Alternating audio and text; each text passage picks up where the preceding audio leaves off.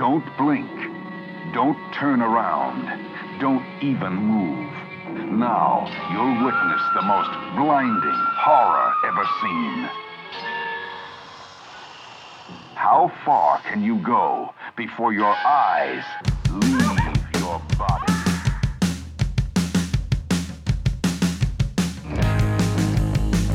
I know the rift is in your eye.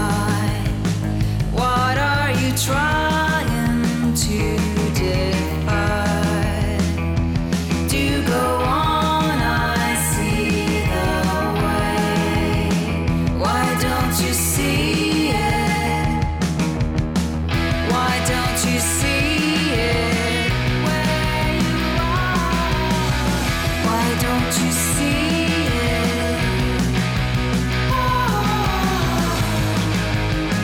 just what you are?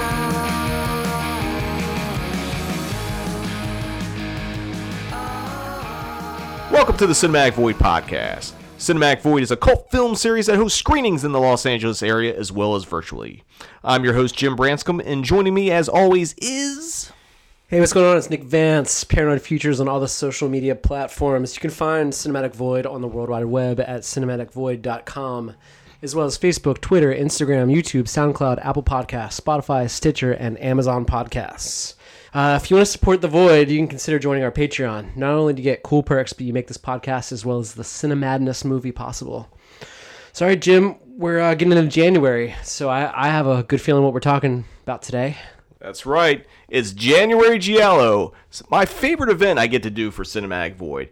I started this in 2017, which, that was the first January for Cinematic Void, and I just had this idea, it's like, I love Giallos, I wanted an excuse to show them, so just came out with this thing, January Giallo, had a nice ring to it, and it just kind of took off from there. So before we get into what we're going to be talking about specifically for this January Giallo podcast, I should mention, since it's January Giallo, and I was really hoping to be back in the theaters by now, but of course, nope. We're going to be doing this one virtually this year, and thanks to our friends at Severin Films, we have two special screenings lined up for you. On January 8th and January 22nd, we're going to be doing January Giallo on the Cinemadness movie, so mark your calendars, make sure you're ready for those, because I'm showing two of my all-time favorite Giallos are going to be playing on that. So, yeah, I'm really excited. Even although I would love to be in a theater showing rare 35mm prints, January Giallo needs to go on. So, before we get any deeper into the specific topics we're going to be talking about, I just kind of want to throw out a little primer for those of you who aren't necessarily familiar with January Giallo, because not everyone that listens to the podcast lives in LA. January Giallo was just, like I said, it was just an idea, excuse to show Giallos, and for that first year, 2017, I was doing my shows at the Egyptian Theater, and we had a smaller theater within called the Spielberg Theater, which, yes, was named after little Stevie Spielberg, and I was like, I wanted to show a bunch of different things, but I knew I had to start off strong, so that first year, I started off with, on Friday the 13th of all days, I showed Dario Argento's Deep Red, that little theater. It's a pretty decent print.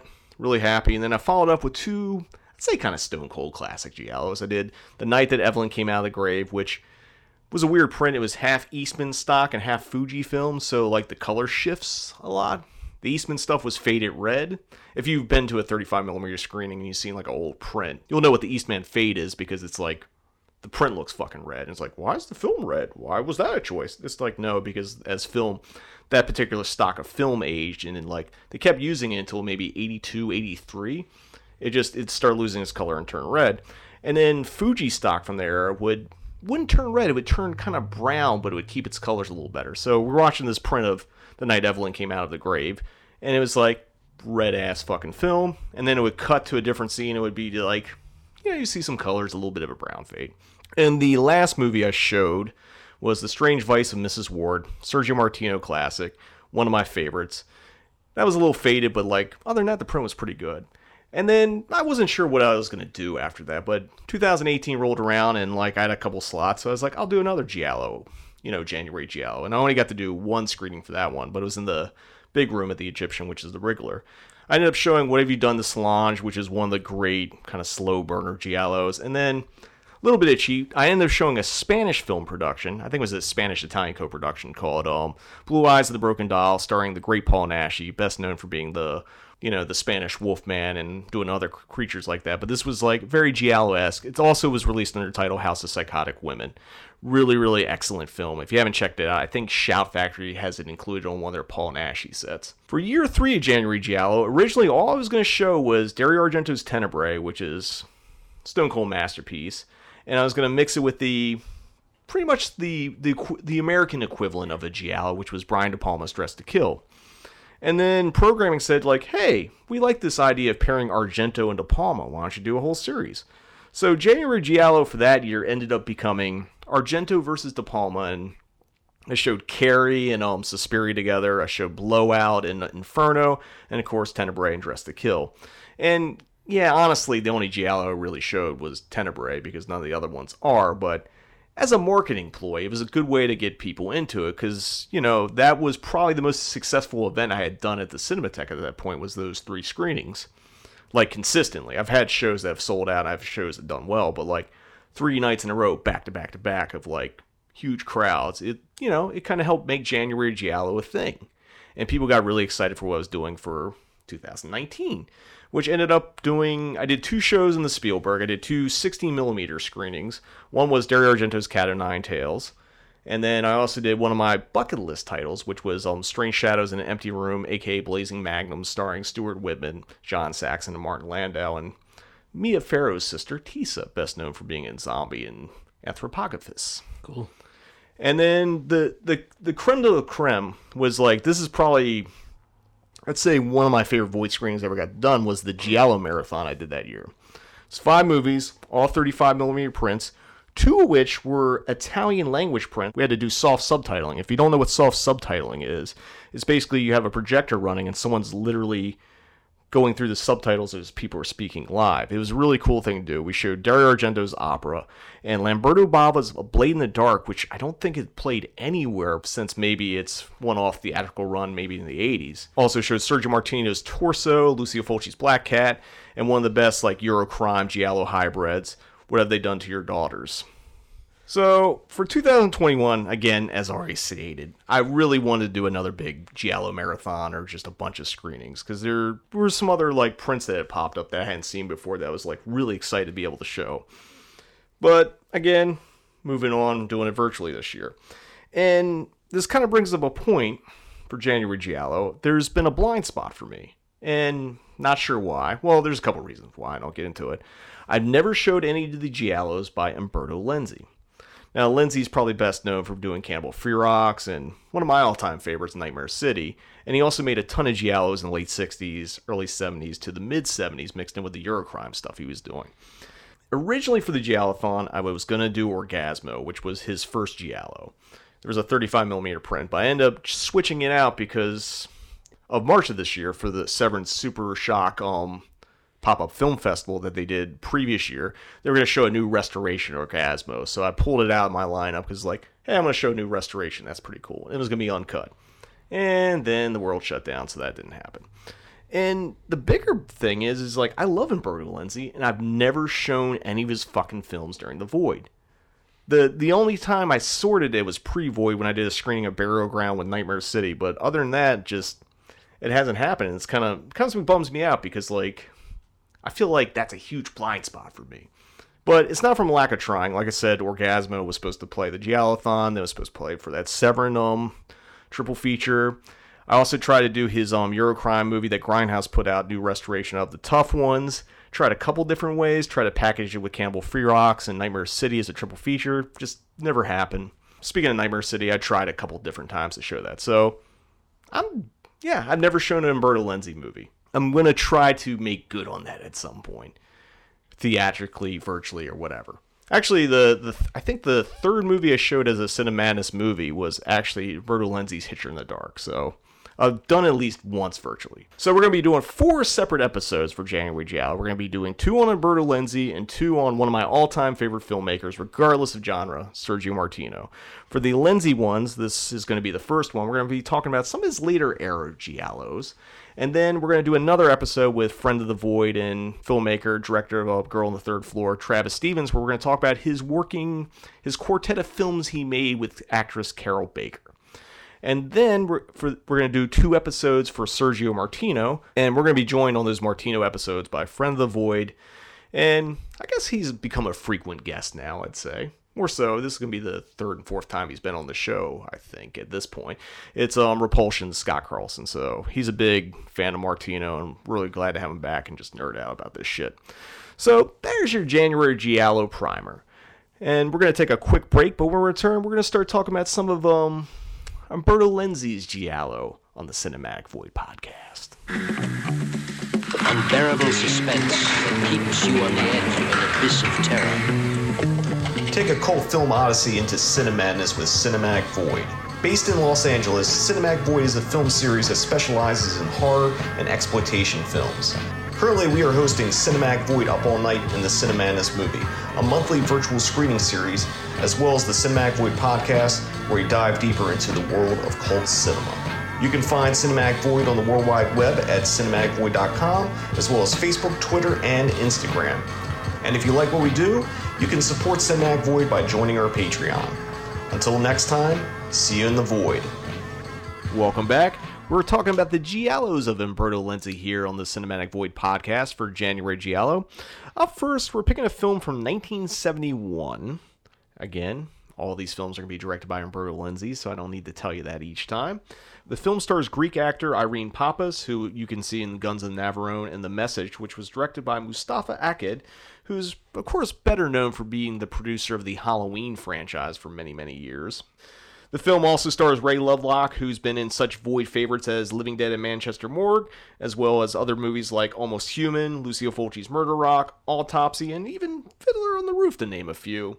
And we also have Ornella Muti, who played Princess Aurora in Flash Gordon. The film was also produced by Carlos Ponte, the man who brought you Dr. Zhivago and Torso. Torso. Torso. Torso. Torso. Torso. So we're talking about Oasis of Fear, aka An Ideal Place to Kill, aka Dirty Pictures, aka Deadly Trap. This is one thing when we get in all these Lenzi movies. They all have a lot of different titles, which adds to a lot of confusion, which we'll get into a little bit later. For those who haven't seen the film, it's about 2 pornography-peddling hippies from Italy who run out of their material, so they start taking dirty pictures of each other to add to their stock of smut. While on the run from authorities, the pair get invited to the home of a middle-aged woman named Barbara. She involves them first in sexual games, then later in a convoluted murder plot where she tries to frame the hippies for killing her husband.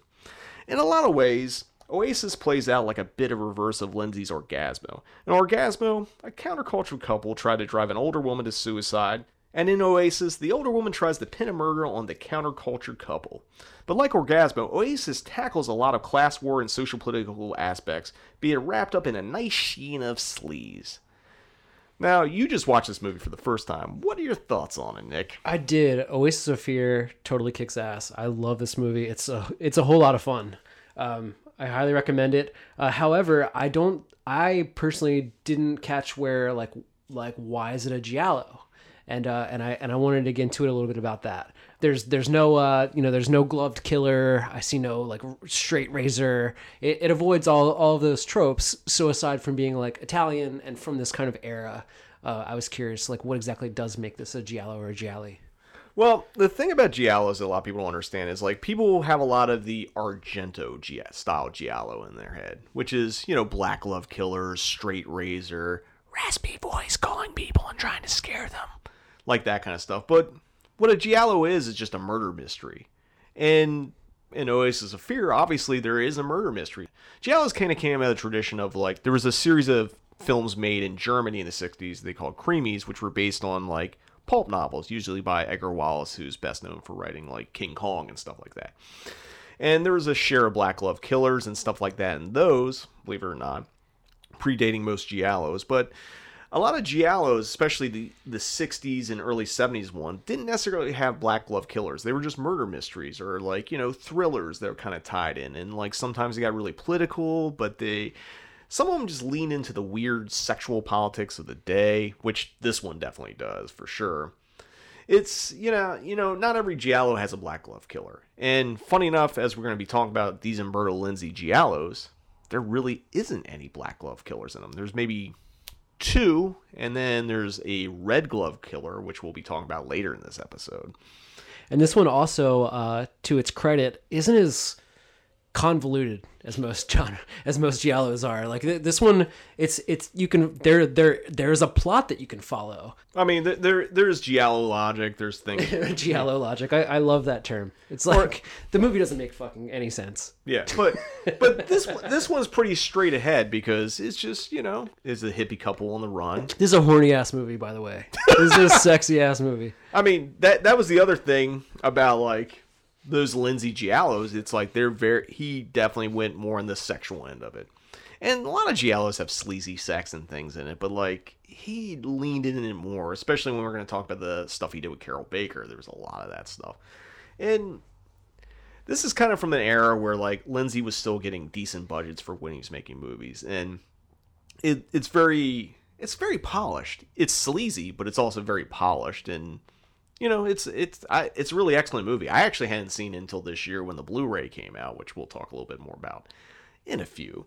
But it's kind of interesting because, like, a lot of people think of Lenzi, they think of maybe the later stuff and the cannibal movies because, like, at a certain point, he just went off the rails and just made bonkers-ass movies that, like, it's like, did you even fucking care at some points?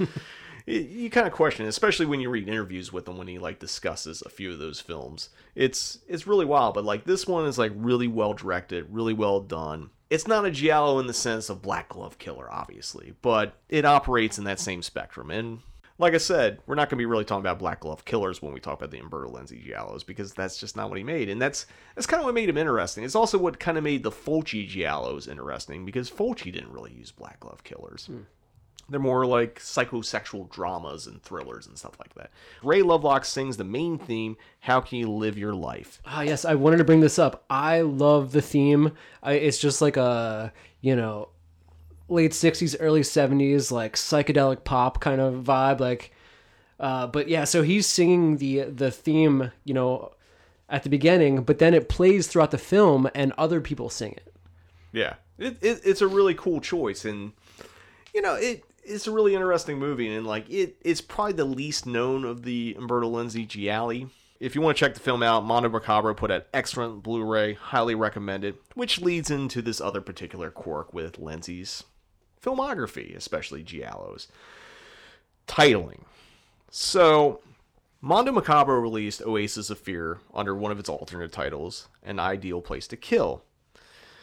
When Severin announced their own Lenzi Carol Baker box set, there's a movie in there that's called A Quiet Place to Kill. People freaked out and started writing Mondo Macabro. It was like, what the fuck, man? This movie's coming out in the box set. I don't need it. And they're trying to cancel the orders. Not realizing 2 completely different movies. This is a thing that happens with Lenzi a lot with these movies. Because funny enough, Quiet Place to Kill was also released as Paranoia, which makes things even more confusing because one of his other giallos, Orgasmo, was also released as Paranoia. So he has 2 films with the same exact title in his filmography, depending on where you see it at.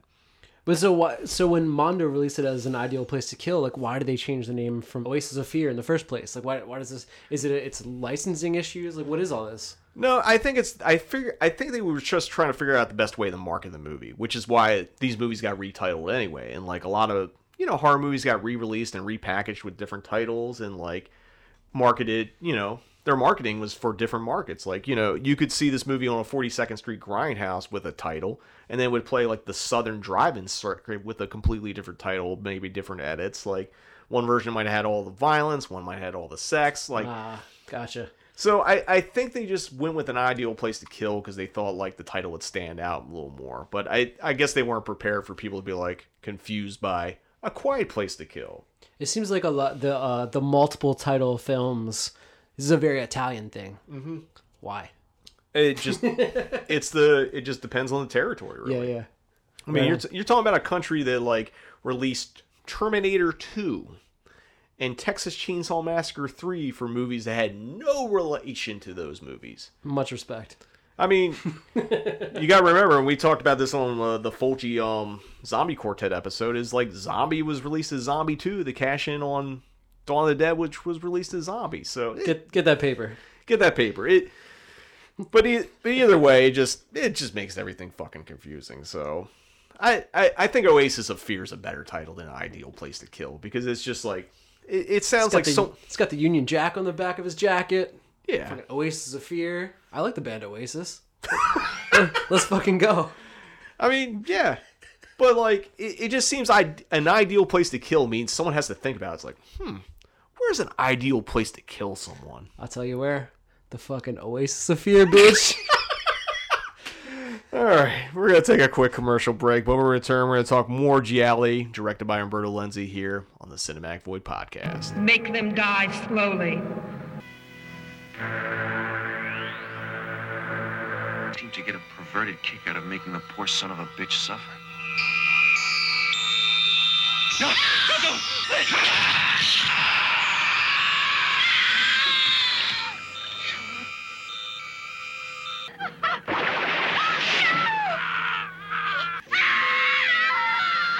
But they made one mistake. They got caught. And when you get caught in this jungle, there's no bail and no jail. There's just punishment and pain. Cruel, barbaric, primitive. For what they've done, make them die slowly. And let me die soon too, please. Welcome back. We're talking about the Giallos of Umberto Lenzi here on the Cinematic Void podcast. This next one is probably what most of you would consider the most traditional of Giallos he made. There's a Black Glove Killer, for one. It's from 1972. It stars Antonio Sabato Sr., not to be confused with his son, who starred in a ton of Eurocrime films like Crime Busters and Gang War in Milan. German actress Uschi Glas. Sorry if I fucked that up, but we're just going to go with that. It was in several creamy films, which are as mentioned earlier, the predecessor to the Giallo. And Marissa Mell, who's best known for starring in Mario Bava's Danger Diabolik, as well as Lucio Fulci's first Giallo, Perversion Story. We're talking about Seven Bloodstained Orchids. For those who haven't seen it, a woman who survived a failed murder attempt by the person dubbed as the Half Moon Killer by the police, and her husband must now find the connecting threads between herself, 6 other women, and the killer before the killer strikes again trying to murder her. You know, the movie was credited, but is not an actual adaptation of any Edgar Wallace story. That probably has to do with the German co-production, since like a lot of creamies were based on Edgar Wallace stories. But it's actually based, although loosely, on a book called Rendezvous in Black by pulp writer Cornell Woolrich, who contemporary with Dashiell Hammett and Raymond Chandler. Although, more or less, the only thing Lenzi took from this movie was, you know, basically an accidental death spawns a series of revenge-filled murders. So, probably not enough to really credit, but it was an influence on it. Now, this was the first of 3 films that Lenzi directed that were released in 1972. He also made his very first cannibal movie, Man from Deep River, and sandwiched it in between his last Giallo collaboration with Carol Baker, Knife of Ice. You just saw this movie, just like Oasis Fear, for the first time, and you had a vastly different opinion of it, didn't you? I don't love it. It's kind of I thought it was kind of a snooze fest, if I could be really honest. I appreciate all the Half Moon Killer stuff and like the moon pendant thing and all.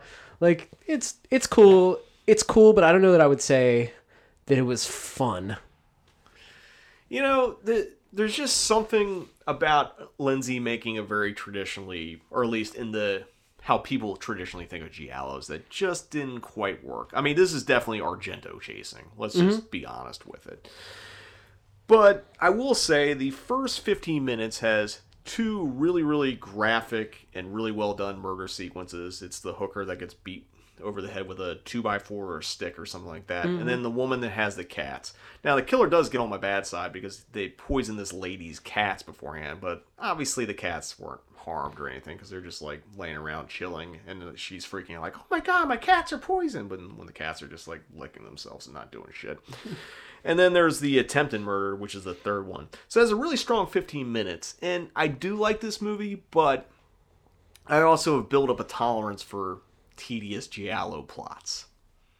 They're either tedious or they're convoluted. Or sometimes they can both be a little bit of column A, column B. This one's kind of one of those. So if depending on what your tolerance is for like tedious plots, I can see why you would be like, what, huh? But, you know, as we stated, this is very traditional. This was also Lindsay's first giallo with a black glove killer, and there are some nasty kills throughout the movie. We mentioned the first two. The big one is the power drill murder, which Lindsay always made a point that he did it first before Brian De Palma did it in Body Double. I guess at this point we should also talk about the Brian De Palma giallo connection. Now, it's an interesting thing because De Palma always claimed he never saw any of those movies, even though it seems clear if you watch enough giallos that, like, they were an influence on his work. I mean, Dressed to Kill is, like, essentially the American equivalent of a giallo. It's not a slasher movie. It operates completely on a giallo level. When you did those screenings that you screened all the De Palma stuff, was there any kickback, or at least was there any, say, discourse as far as that those not being giallos? Were you challenged? Did anyone even just want to talk about it? I think people got the premise of what it was, and that January giallo was just a blanket term, because a lot of people consider Suspiria a giallo, even though I personally don't. I also don't consider Inferno a giallo, because I think they're more supernatural horrors. Yes, there's obviously giallo-esque moments in it, but I feel like they're definitely more supernatural, occult-ish. And there are plenty of giallos that have occult elements, case in point, All the Colors of the Dark and things like that, but like, this one moves towards like a supernatural. Those two movies move towards a supernatural realm that really giallos kind of flirted with, but never went full in. And that's why I don't think Suspiria and Inferno aren't giallos. There's other people that will swear it up and down they are, but it's a fun debate. And obviously, if you want to come on and debate us, hit us up on social media. We'll bring you on and we'll debate the giallo-ness of Suspiria and Inferno. Either way, they made for great shows. So yeah, it made for great shows, but. Go back to the De Palma aspect of it.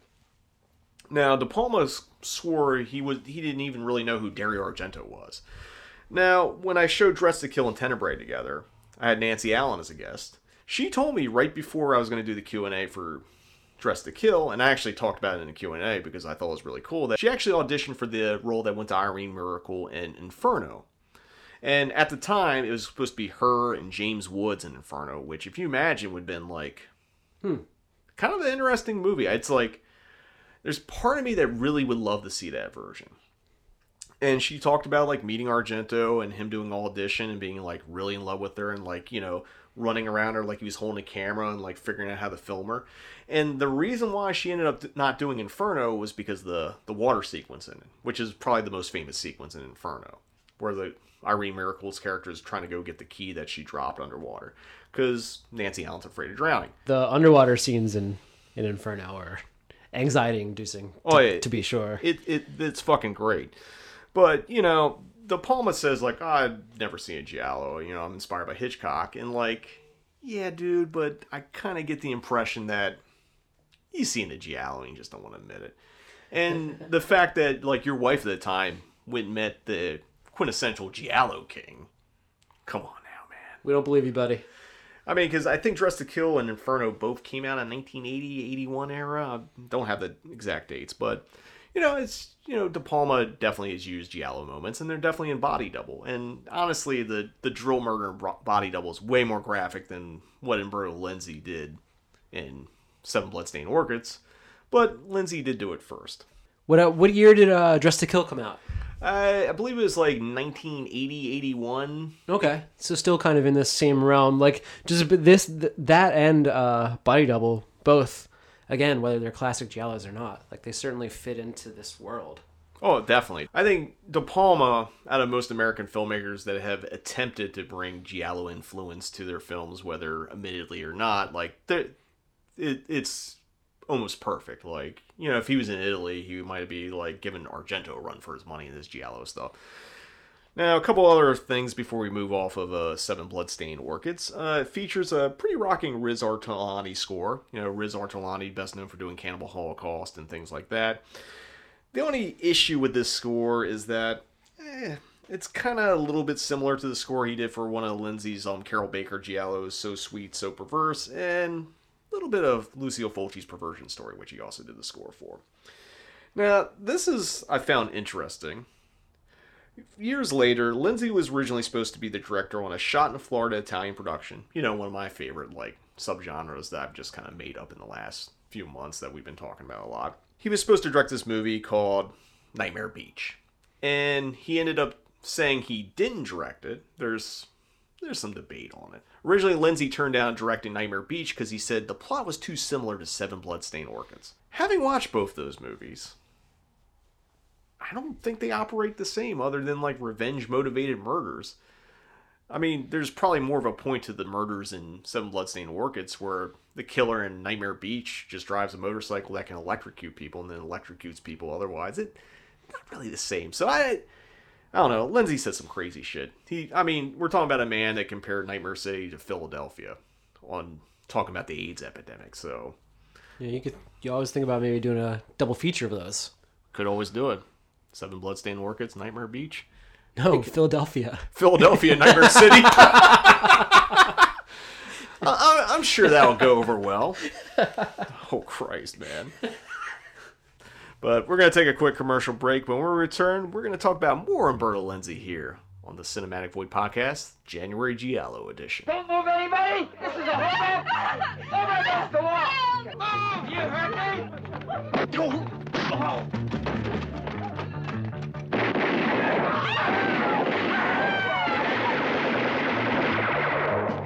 Special squads are in position, sir.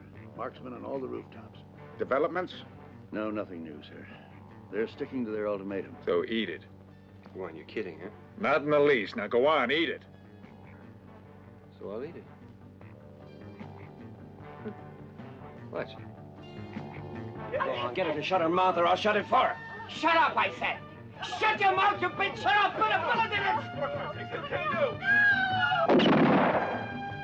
You know what we need to beat it? A special squad with the authorized backing of the law that can fight these bastards with freedom in their own backyard. How come you didn't knock off that son of a bitch inspector? Yeah, it would have been easy. But when I go for him, I want to be face to face. I'm gonna have that fucking son of a bitch puke with fright.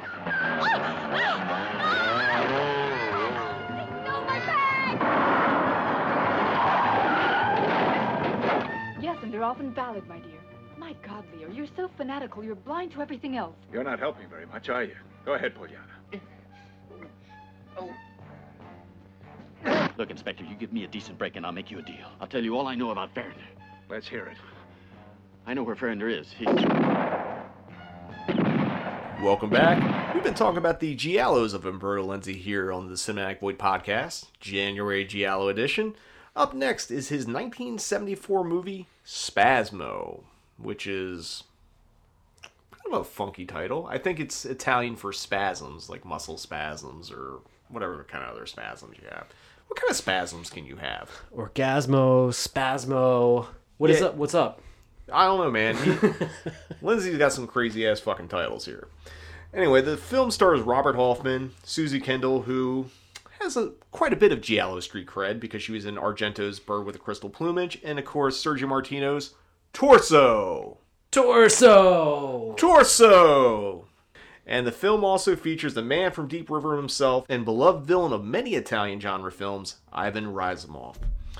For those who haven't seen it, Christian, played by Robert Hoffman, and his girlfriend are taking a walk on a deserted beach when they discover a woman's body lying there.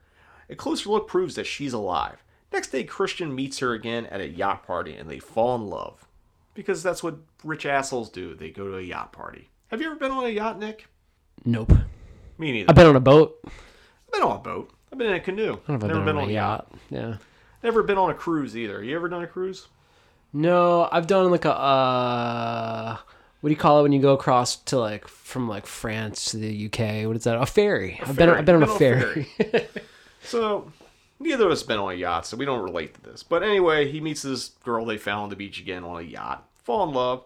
Later at a nearby motel, something weird happens as they prepare to go to bed together. An intruder breaks in and starts beating Christian, who accidentally shoots him with his own gun. A few hours later, they find out the corpse is missing and a series of weird incidents takes place. Now, before we get into our thoughts on the film, let's hear what Lindsay himself thought about it. In multiple interviews, he referred to the film as terrible. That's terrible. However you wish to say it.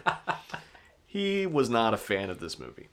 And from his interview from the excellent book, if you don't have it yet, Spaghetti Nightmares, which is basically a collection of Italian actors and filmmakers, like, basically talking shit on each other. I mean, it's more than that. It's a really informative book, but there's a lot of shit talk, and Lindsay is shit talk extraordinaire. I'd say he's almost up there with Fulci with the amount of shit he talked about other filmmakers, actors, whatever. Lindsay liked to talk some shit. And also say some other ridiculous stuff. But this is what he said from this book. Spasmo had a ridiculously complicated plot, which made no sense at all. Story was a dead loss from the start. I shouldn't even agreed to direct it. Welcome to Giallos, Umberto. I mean, it's a weird thing. Now, watching Spasmo, and I never knew this until I saw the info on it. Apparently, Lucio Fulci was the originally intended director, and when you look at Spasmo and kind of compare it to what the Giallos that Fulci made, I think this was more in his wheelhouse than Umberto Lenzi. But, Lenzi made it, and I kind of like it, even though this movie is just fucking weird, and it's very ridiculous and makes no sense. And that's even for Giallo standards, which is just saying something, really.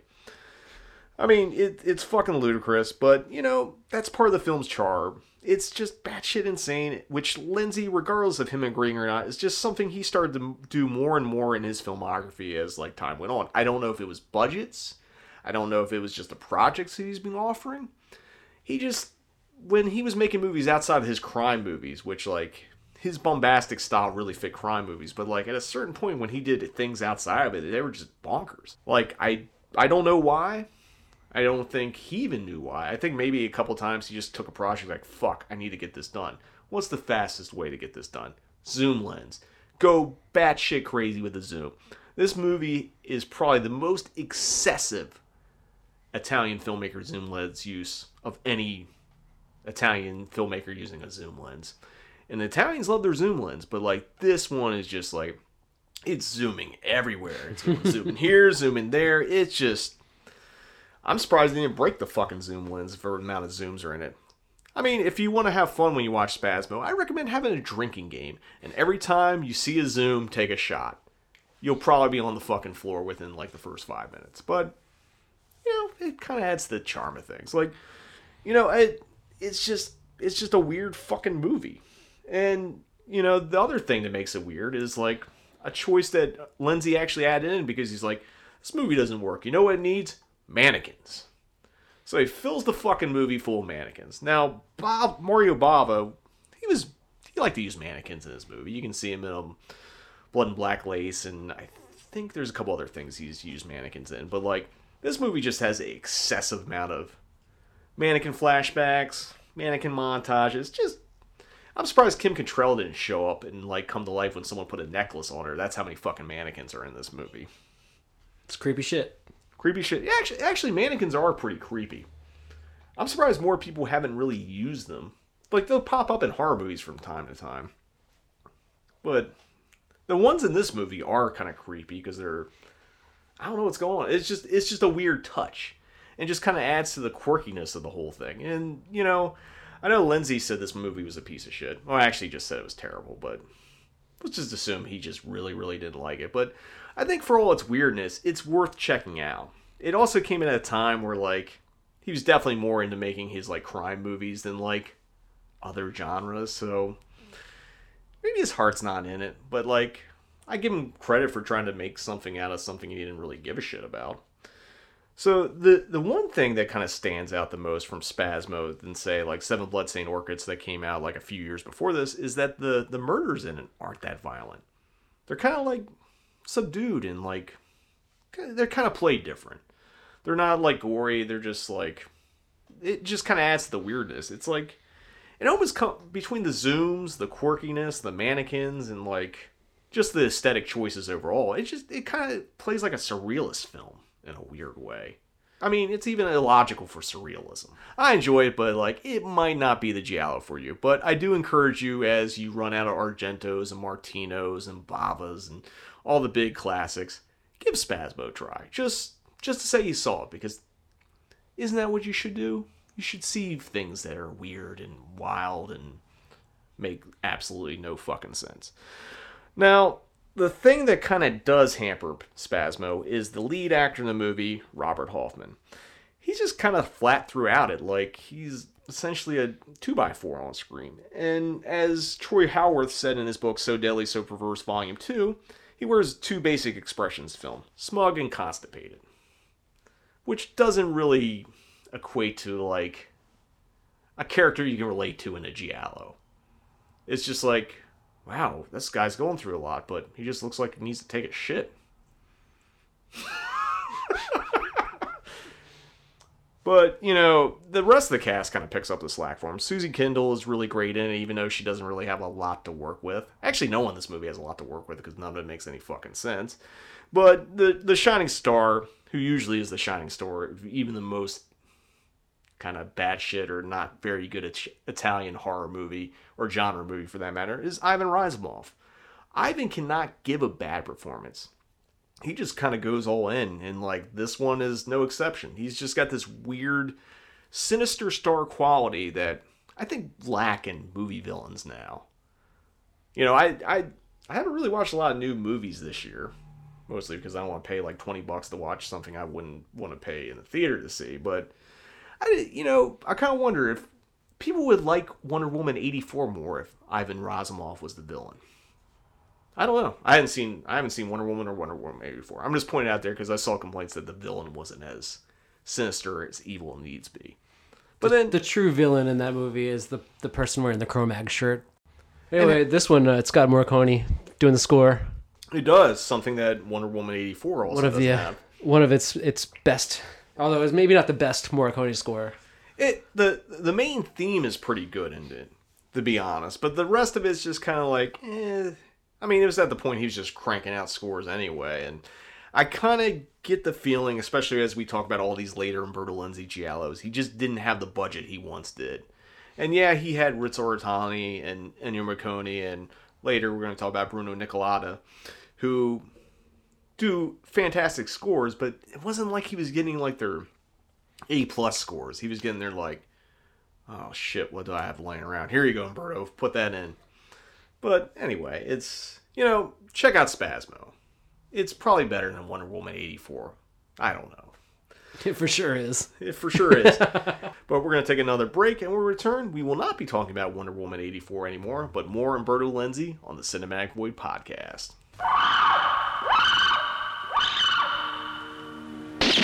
Spasmo.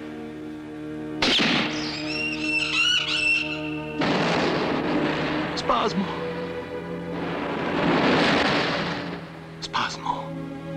Spasmo.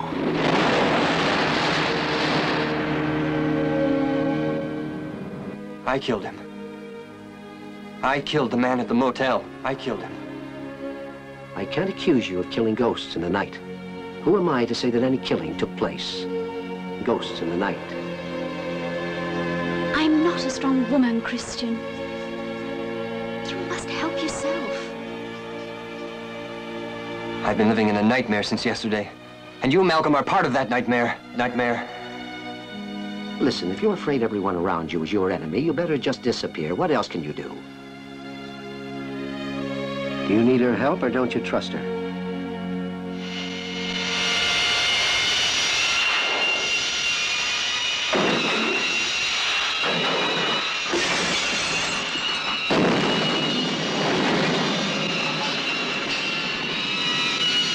Welcome back. We've been talking about the Giallos of Umberto Lenzi here on the Cinematic Void podcast for January Giallo, and we're going to wrap things up, at least for this episode, talking about them, with a movie he made in 1975. is called Eyeball, aka Red Cats in a Glass Maze, which is the literal English translation of the Italian title and probably the most giallo as fuck title you could possibly give a movie. It was also released under the titles The Secret Killer, The Devil's Eye, Wide-Eyed in the Dark, and to make things even more confusing because it's Umberto Lenzi, it's the title of a movie, it's gotta be confusing. It was released in Canada as Eye in the Labyrinth, not to be confused with Mario Kana's giallo from 1972, which was called Eye in the Labyrinth. The film stars Martine Bricard, who was in Tinto Brass' Paprika, and Sergio Martino's western A Man Called Blade. And the movie also has John Richardson, who appeared in Mario Bava's Black Sunday, and Sergio Martino's Torso! That's right. I think we talk more about Torso than any film on this podcast. Oh, Jesus. For those of you who haven't witnessed Eyeball, aka Red Cats in a Glass Maze, the movie's about a maniac killer in a red cape and a hood that's killing off American tourists on a tour bus by gouging out their eyeballs. Kind of. I mean, it's a pretty straight-ahead plot here. Again, pulling a quote from Spaghetti Nightmares, Lenzi stated this about the film. It was shot in several poorly equipped locations around Barcelona, with mediocre actors. The film itself is not bad, but the budget was low and it shows. Way to sell your film, Umberto. Now, this is Umberto kind of treading back into more traditional giallo, except for the fact the black glove killer is actually a red glove killer, wearing a whole red raincoat and hood and mask thing. And actually, that's a very striking thing in the movie. It's really kind of a unique quirk to it. Although the movie itself is kind of like, it's very Chasing Argento, because I can't remember if this movie came out before or after Deep Red dropped, because they both came out in 75, so that was the beginning of kind of a slight second wave of giallos, because the main bulk of them came in like late 60s, early 70s, and then it kind of faded off because a lot of those directors started making Eurocrime and stuff, and then Argento dropped Deep Red, and then a whole bunch of people rushed back to make some more. I feel like it was chasing it. I don't have the dates, but like my guess is, based on everything I know about Italian film, this was chasing after Argento. This is a fun one. I definitely thought of it as more of a slasher, although it did have the gloved killer, although the gloves, again, are red. Really striking. Fucking, it's cool, man. And I love just like bumping off dumb tourists, kind of Hatchet, something like that. Like, surely inspiration for Hatchet and things like that. It's just like, yeah, let's go on a little cruise and fucking get bumped off. It's fun. Have you ever done a bus tour, Nick? No, I actually have never done that. No. Yeah, I've never done a long journey via bus. I don't know why we keep mentioning this, because we talked about never being on a yacht and how we traveled by sea. I figured we'd talk about buses. I will say the plot is more sensible than Lenzi's previous gialli, Spasmo, but Eyeball also kind of leans into the batshit crazy period he was kind of kicking off, where he just gave no fucks, just kind of went all in with all of his insane tendencies. The film is just not subtle at all. It's very violent, very nasty, trashy, over the top, but it does have time to take an extended break in a dance club where people can groove to probably the best cue in the movie by composer Bruno Nicolati. Now, you weren't really a fan of the score, and I know you're a big Bruno Nicolati guy. Yeah, the score was actually kind of I don't know, it's kind of boring, I guess. I mean, his stuff is usually rips, and this one was just a little too laid back. It just didn't really do much for me. I do like the main theme, and the scene you mentioned just now in the club when it's kind of popping off a little bit. That's cool, but yeah, it's kind of a letdown overall. I kind of wonder about Italian composers that they have shit laying down or they repurpose scores from other movies and just slightly change. I mean, it was a common thing. Even Ennio Morricone did it, and Ennio Morricone is one of the most celebrated film composers, period, regardless of country, genre, or whatever. They kind of recycled, and they definitely had some cues that well, if you're only paying me this much, I'll slide you this okay track. I mean, I don't know, but that main theme is pretty good. Now, my favorite scene in the movie is actually when one of the tourists is going through a haunted house at I forget where the hell they stopped at, but it's really creepy, really well done. And actually, I think they use the same theme that's in that dance club scene anyway, the do-do-do-do-do. It's a really effective murder scene. Even though The murder's not on camera, but it's set up really well, and I think that's my favorite sequence in the movie. Now, one thing about Eyeball that actually strikes me is the lack of actual eyeball violence on screen. It's just the first one, right? Yeah, Like, it's really kind just... of It's the first one, and occasionally you see an eyeball tossed on the ground here and there, but like there's no like Fulci-esque like knife going into an eyeball kind of thing.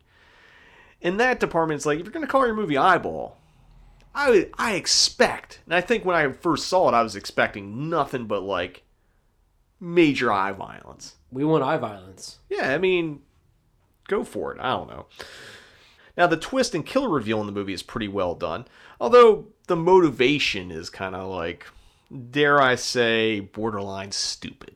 If I was killing people, I would think I would have a much broader motivation. I'm not going to spoil it because I want people to actually go out and see Eyeball. I know we usually spoil shit, but like, I feel like the twist is so good that you actually don't see it coming, and when it does, it's like, oh shit, it's that person? And then you hear the motivation, it's like, really? You're killing people because of that? I mean, each their own. You know, I'm not a psychopath, so I don't... Whatever makes your mind go insane, makes you want to rip out people's eyeballs. Each their own, I guess. Now, aesthetically, we've already talked about it. Lindsay again subverts the Black Glove Killer with the red one. And that whole outfit, like the whole ensemble, was fucking great.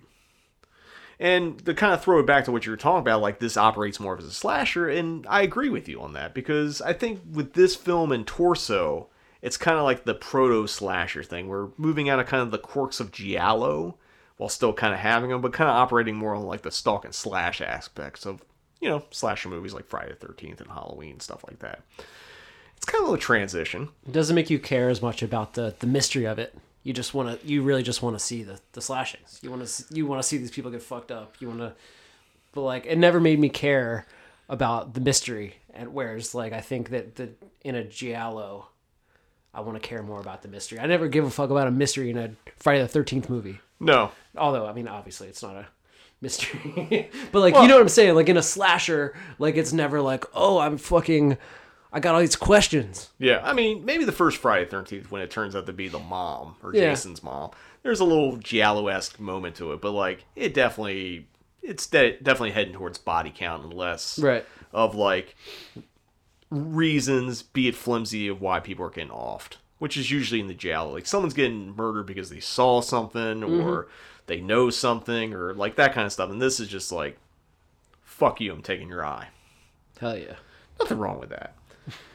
But, you know, again, we already talked about how this is chasing Argento, and like, it's even in the Italian title, like Red Cats in a Glass Maze. Like, Argento had his famous like animal trilogy with Bird with a Crystal Plumage, Cat o' Nine Tails, and Four Flies of Grey Velvet. It was a trend for a while because there's lots of movies that had Black Cat in the title. Fulci had Don't Torture a Duckling and things like that. So they just put a bunch of words in a fucking hat. I mean, there is a website that's a Giallo title generator that you just hit refresh and it just creates ridiculous Giallo titles. And like, some are pretty good and sound like real movies. Others don't quite work as well, but like, you know, it's another reason why I like Giallos, because they have ridiculous titles that I don't know what the expectation to have. It's like, what's your expectation when you hear Red Cats in a Glass Maze? What the fuck are you about to watch? I'm confused by this. Yeah. But then when you call your movie Eyeball, what are you expecting? Yeah, let's go. Let's go. Let's see some eyeball stabbing. I kind of like the original title better, although Eyeball is kind of short and to the point. Now, speaking of Argento, funny enough, when Eyeball got its U.S. release, it was actually paired up with a second feature, which was Dario Argento's Suspiria. So, it's kind of a weird double feature, because especially Eyeball was the lead-off. Could you imagine sitting through Eyeball and be like, oh yeah, I wonder what's next, and hadn't seen Suspiria, which is probably considered one of the great horror movies, if not Italian horror movies ever made? It's the equivalent of a low-budget regional slasher being paired up with, like, something like a big studio slasher. It's like sticking, like Blood Rage in front of, you know, a Friday the 13th sequel or something like that. It has its charms, but it's definitely not going to be the same kind of money put forward. To kind of close things out, talking about Eyeball, it had a series of hilarious, crazy, asinine fucking taglines to go with it. And I'm just going to read them off to you. A stabbing nightmare becomes a living terror. How's that move you? I'm just glad that's not the name of the film. A blinding vision of horror. Yeah, that's nothing. Does nothing for me. I mean, at least that blinding eyeball, it kind of goes in. The most terrifying vision of horror. Vision, yeah. But that's kind of overselling it. Eyeball will grab you. I don't know about that one. You may never live to see the end of it. I mean, maybe if you saw the movie on 42nd Street and went to the bathroom and got stabbed or, like, robbed or something like that, I think most people made it to the end of the eyeball unharmed. I see what they did there. Yeah. I see. Jesus Christ. I miss marketing. I miss clever, stupid marketing. All right, we're going to take another quick commercial break. When we return, it's time for Read, Watch, and Listen on the Cinematic Void Podcast. Commit yourself to an experience of absolute evil. A journey of fear beyond your nightmares. From earthly torment to hellish horror. Eyeball will grab you. Suspiria won't let you go. Eyeball and Suspiria, the ultimate in total terror. Rated R. Welcome back. It's now time for on the Cinematic Void Podcast, where we talk about all the things we've been reading, watching, and or listening to since the last time we recorded a podcast. When did we last record, Nick? Was it late November, early December? I think probably the first couple of days of December. It's been a little while. And, gonna give away a little bit of the secret sauce, but we did both those episodes back to back, so we probably have plenty of things we read, watch, or listen to. Maybe you do. I don't know if I do. I gotta look at my list. I've been keeping track because previously when we started this, I was just winging shit, but now I actually have to write stuff down because I'd forget. Don't want to do it. But anyway, Nick, what have you been reading, watching, and or listening to? Man, I haven't read a fucking thing, to be honest. I haven't really been listening to much either. I just kind of been throwing on like Alchemist or Knowledge or one of those like beat guys and just kind of throw it on random. I haven't like actively been listening to anything, but I have been watching just fucking hours upon hours of movies like every day. I recently got obsessed with Kieslowski. So I although I'd seen them before, I just like all in one day I rewatched the Three Colors trilogy, which is of course amazing. Blue and red especially, but white definitely has a special place in my heart too. That one's a lot of fun. And then that led me to I've been meaning to check out the Decalogue series that Kieslowski also did for Polish television, which is like some people consider it a film, some people consider it television. I mean, it was television, but films on television, I guess you could say. Yeah. And then I watched Blind Chance. Kiarostami, the Iranian director, I'm probably butchering his name, but he did one called Where's My Friend's House? And then after Where's My Friend's House was Life and Nothing More, and then Through the Olive Trees. And then I also watched his Taste of Cherry, where it's just this guy who wants to commit suicide, and he's like going around town trying to talk people into burying him after he commits suicide. With the Kieslowski stuff, I watched The Double Life of Veronique. Oh, that's a fucking great one. Which is a fucking banger, man. I loved it. That might be my favorite of his films. And, like, I love Blue. Like, Blue, I think, is a masterpiece. But that one just... I think of that movie, like, randomly at times, just because it affected me. And I haven't watched it in years, but, like, it just stuck with me. So I'm glad you checked that one out. Because I remember when you got your own box set, and I was like, make sure you check that one out, too. So. Oh, yeah. And then followed up with Dead Ringers. And I gotta say, man, I think that's a great double feature. Oh, that's maybe something to think about in the future. Just saying, if I could be that guy for once. I don't do it often. I rarely am I that guy. So I will take this opportunity to say, perfect double feature. I would love to see it for The Void. Might be too artsy for The Void, but I actually that is the damn good one. The other one I would throw in there, which I don't know if you've seen. It's a little closer to Dead Ringers, though, is Peter Greenaway's Zed and Two Noughts. Oh, I have not. It actually came out before Dead Ringers. It's basically about two twins that work at a zoo. Oh, nice. it's a fucking wild movie, and like it's creepy, it's insane. I have a DVD of it. I don't think it's gotten any kind of like bigger release in a while, but like it's called Zed and Two Knots, which is Zoo.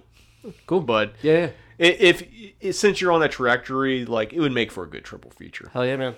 A lot of twinning. There you go.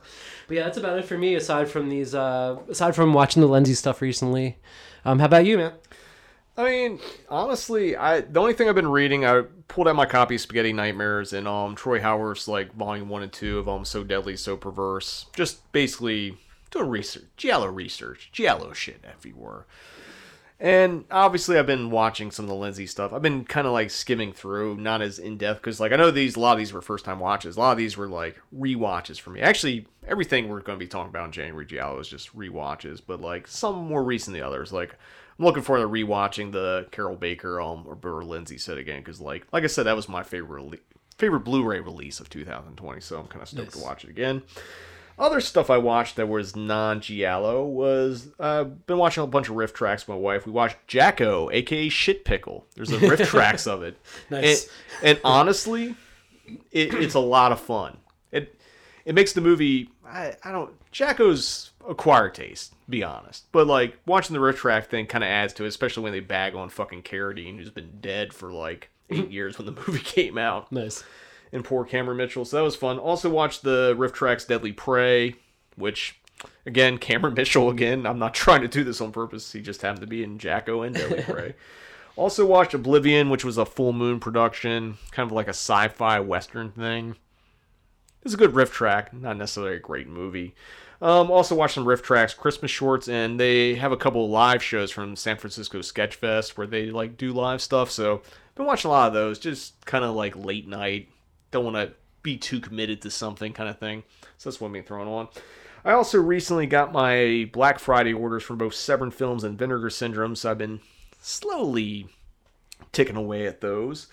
I watched Alphabet City, which is actually from a newer label called Fun City Editions, and it's kind of a New York I don't want to say neo-noir, but it's about a drug dealer who's trying to get out and the mob's chasing him. It's a really cool movie, has a really cool soundtrack. I actually saw it years ago. So I was kind of like, oh, cool, this is on Blu-ray. I'm going to have to snag it. Also has Michael Winslow in a non-Police Academy role. Oh, nice.